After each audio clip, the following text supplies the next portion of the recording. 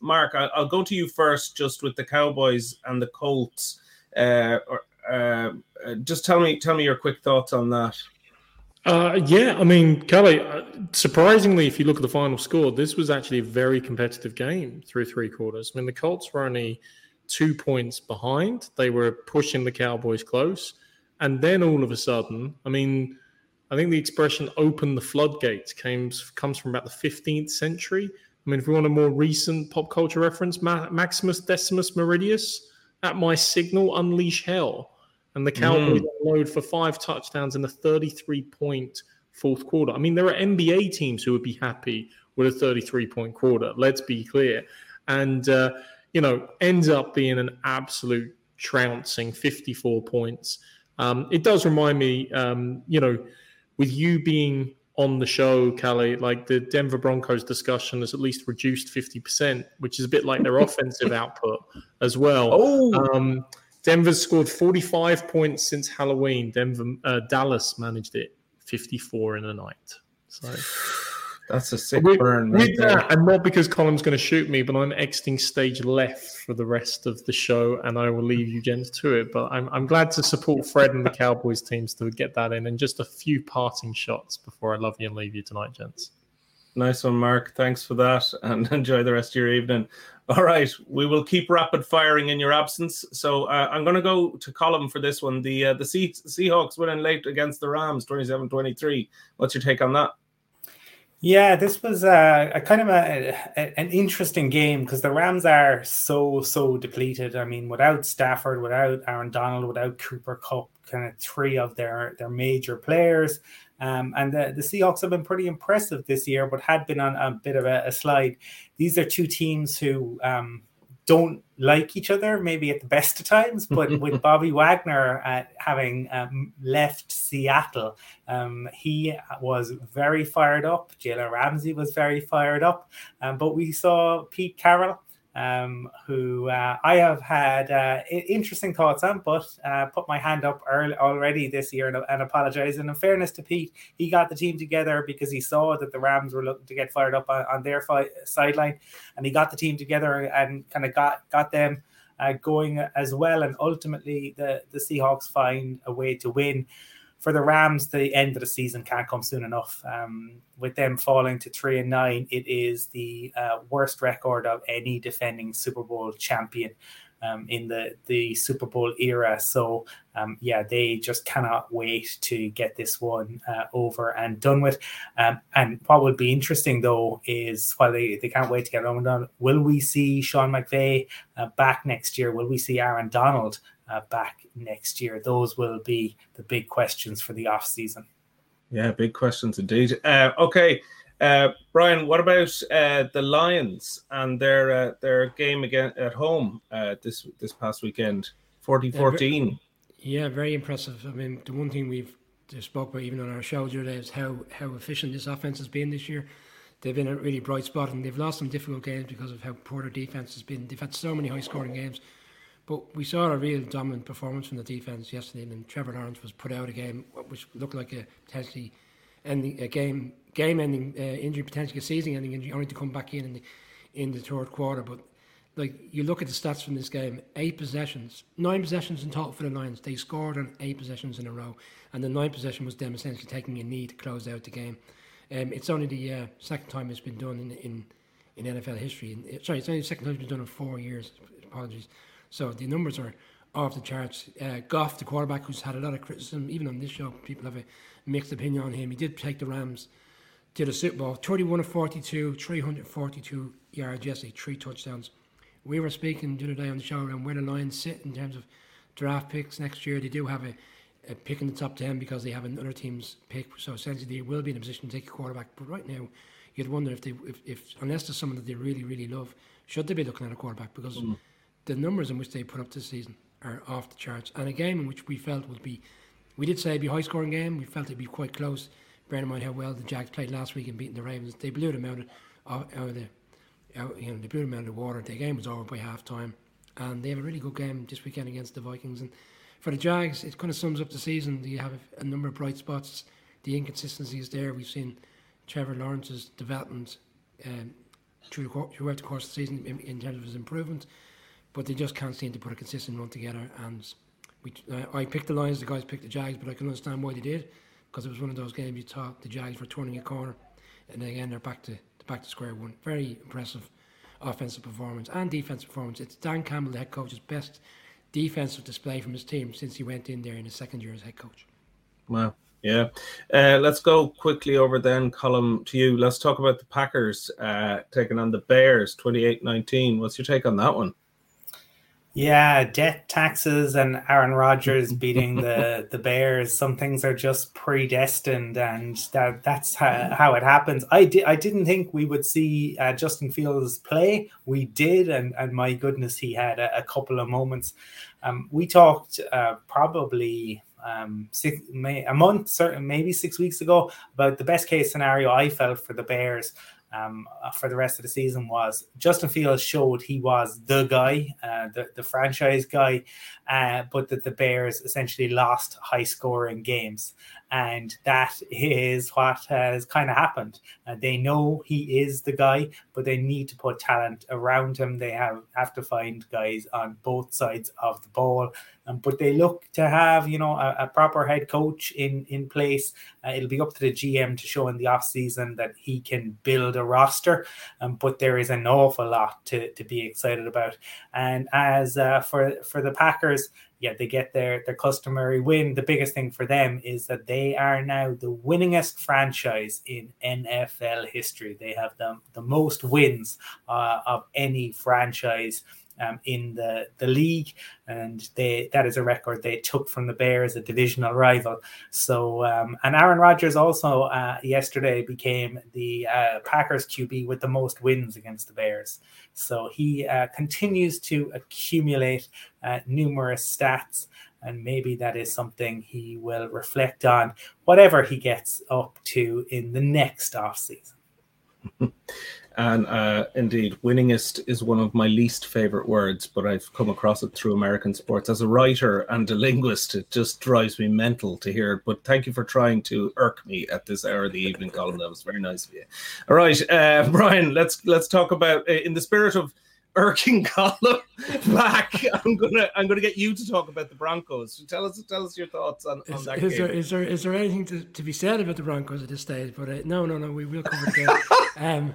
Lamar Jackson, the quarterback of the Ravens, went off injured in this game, and that's significant news because Harbaugh, the head coach, has come out this evening at the daily press conference on Monday and said that it's unlikely he will play next weekend against the Steelers team that won again at the weekend against the Falcons. Look, for the Broncos, I did say on the show the other day, we didn't give the Broncos any chance in this game. I did say if we saw a similar type of game in which we saw recently where the Panthers went in against the Ravens, they lost 13-3, but that game was decided by a very, very late score by the Ravens, and essentially the game played out in so many similarities. This Ravens offense can't get going, even with Lamar there. It's up and down. We saw some trick plays in the red zone when they looked like they were driving, and which led to an interception. It was kind of a stupid call. And right now, I can't understand where they're going to go with this, because even if Lamar Jackson comes back, it just doesn't seem to be getting going. At the start of the season, they were so prolific. Lamar Jackson's in a contract year, and I'm sure he will get the contract, but you'd have to wonder whether they're in a position to make a real strong playoff run. For the Broncos, genuinely don't know what to say anymore. The offense is just, maybe Colin wants to put a point in that. I'm sure words on this. There's a video guy that puts a thing out every week. Colin, I'm not sure if he's still doing it, in which he refers to Russell Wilson and his 12 bathrooms, and he says at some stage he would get to the 13th touchdown in which he's thrown the season, and he'd no longer have to do the video. But the way things are going, he might be doing a video for every week this season. They had an opportunity late on to try to put themselves in the position to win, and I was struggling with some of the play calling even on that drive.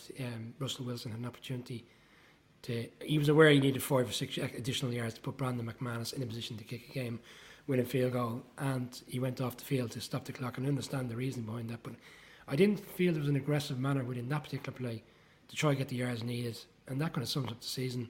There've been a few near misses in terms of winning games, but overall the head coach at this stage, I think, his days are numbered, unfortunately, and well, unfortunately for him, maybe not unfortunately for Broncos fans. I think he's been given an opportunity, hasn't worked out. Another difficult loss, another close game, but again coming out the wrong side of it. Fair enough. All right, there's only one game left, and maybe Colm, you could just pick this one up just to close us out. It was Deshaun Watson returned from suspension, and the Browns win 27-14. Any thoughts on that one? Adam Schefter talked about Deshaun having gone through a process and learning, but there was no explanation about what the process entailed, what the process looked like. We're still yet to really hear an apology. Ultimately, the Texans are a mess. And they, despite getting off to a good start, and obviously they were hyped up, and you heard the crowd, and you saw the wife of the owner of the Texans actually turn her back on Watson, but ultimately mistakes cost them, and they ultimately go on to lose it. I think for them, they cannot wait to get to the end of the season either. I just wanted to share one quick stat just on the Broncos, just because it is so incredible.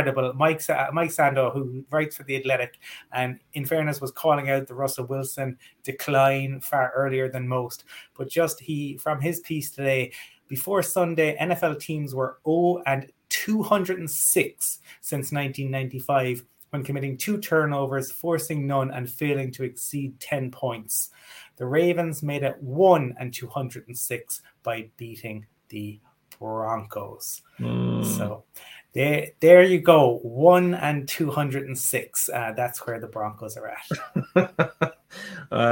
Something to be celebrated? I'm not sure. Okay, well, there we are.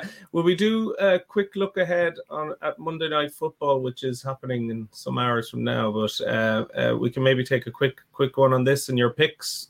So it's the Saints versus the Bucs. And maybe Brian, do you want to take this one first? Yeah, this is quite an unusual game in terms of what your expectations are, because the Saints, once they've had their troubles over the last couple of years, always seem to find a way to beat this Bucs team. Last year, the Saints had a difficult season. They beat them early on in the season, which was probably the first game in which we saw Brady start to look very different in terms of the expectation and the level of play we've seen over the course of the last number of years since he went to Tampa. Colin rightly called it out back then. Something didn't look right with Brady, and obviously as time has progressed, he's not the quarterback in which he was. The Saints beat them on that night, and then they played again in Tampa later on in the season when at that stage the Saints season was over, and they went in, they beat them 9-0. They played each other in week 2, and the game was 0-0 until the fourth quarter, and that time around the Bucs did find a way to win. The Bucs have been inconsistent. They had a difficult start to the season. There was a lot of talk around the fact that Brady came out of retirement after only returned for 40 days. Then there was obviously his personal situation and whether he'd be really committed to playing the season. But at the start of the season, their defense was playing really strong, which helped them get the wins that they needed. But that kind of fell away, and they started losing some games. They seemed to. We felt they were starting to move in the right direction. They had 2 big wins in a row. Obviously, they won the game in Munich before going on the bye week, and then last week they went into Cleveland, and the game was there to be won. They didn't find a way to get over the line. It's kind of consistent with what we've seen this season. Some bright spots, inconsistency. The Saints team right now are kind of a precarious situation. We don't really know where they're going in terms of the quarterback. They started the season with Jameis Winston there, and then they moved on to Andy Dalton. They've had some bright spots as well, some good wins. They beat the Raiders. They're really strong performance against the Raiders a couple of weeks ago to beat the Rams, but they have got a lot of injuries going into this game. And bearing in mind the results have gone again the way of the Bucs this weekend in terms of being in the position to win the division. They really have to win this game, and despite the form over the last couple of years, I'm going to side with the Bucs to win this game. I think Brady will have a rebound game coming off last week. They are at home. They seem to be getting players back. I think Fournette's going to play tonight, which is their running back. He missed last week's game, which was crucial for them. I think he steadied the ship in terms of their run game, and I think they'll find a way to get past the Saints game. I don't think it'll be pretty. I think they'll just have enough to win on the night. All right, so Brian calls the Bucs. What about you, Colm? Just very quickly before that, just to say, Mark was going to cover the Steelers-Falcons, but obviously had to disappear. And kudos, he had to disappear. So kudos to magical Mike Tomlin, whose team finds a way. And for the Falcons, it'll be interesting to see if they now turn the keys over to Desmond Ridder to see what they have in him. I think Brian has kind of covered a lot of the aspects of tonight's game. I think these are two franchises who are going to see extraordinary turnover in the off season. Both will be looking for a franchise QB, and will need pieces to supplement that. When Brady goes, that will create a huge void. So how do the Bucs go about filling that? I think Brady will want one last trip to the playoff dance, and generally what Tom Brady wants, Tom Brady gets. So I'm going to back the Bucs to get the win tonight. All right, I'm going to be difficult and say I'll back the Saints, just because. Not that I necessarily have a vote, but that's my vote. Brian, did you have something very quick you wanted to throw in there? Well, yeah, it was more on the Steelers game and not necessarily related to the game, but I don't know if anybody saw the footage of Mike Tomlin today, in which he was making his way onto the field before the game, and one of the Steelers fans kind of gave him the thumbs up and said, "Come on, Mike," and to which he responded, "I'm effing working." Leave me alone. But that kind of sums up the head coach in which he is. He's a fantastic head coach, and for a team that's been lacking in talent in some positions, they're still finding ways to win games, which kind of contributes to the great head coach. But it was a great clip. I'm effing working. Must try that around the office. Yeah. Yeah. Really want to get away. I'm effing working. Yeah, exactly. Brilliant. Mark has also gone with the Bucs, I believe, in this game. Okay. Very good. Yeah. All right. And so we're pretty much there. Did you want to throw up a few last comments there, Brian, before we go? Yeah, just referring back to the Lions in particular. We were discussing Goff, and we discussed the time again whether he's going to be the quarterback in the future for them, bearing in mind how well he's playing, with kind of a view to them potentially taking the quarterback in the next draft.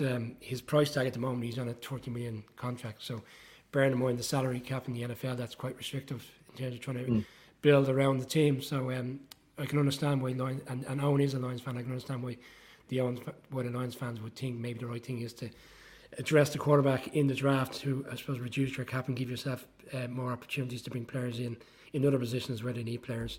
A few other ones around the Lions in particular. Declan makes a similar point. He's been, we've all criticised Goff, but right now he is playing fantastic, and you can only be impressed with what he's done in particular yesterday's game.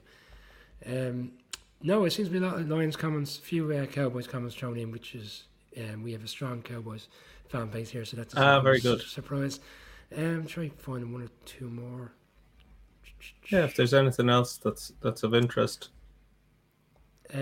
Well, Declan calls out because again, just making a bit of a joy at me over the Eagles and the Jalen Hurts train, which Colin has been on, as I said, for a few years. It hasn't derailed yet. But no, that's about it. Again, a lot of comments in, a lot of various different engagements. Great to see everybody engage with one another in the background throughout the course of the show. We thank everybody for their support and obviously putting the comments in. Yeah, thanks a million. And thanks for letting me jump on the Irish NFL show train, guys. It's been a pleasure. This was a maiden voyage for me with you, and I'm looking forward to being on the train all the way to the Super Bowl with you as well. So thanks to everyone for watching. Thanks, Colm. Thanks, Brian. Thanks, Mark, who's already slipped away into the night on the night train. And we'll see you all next time on the next Irish NFL show.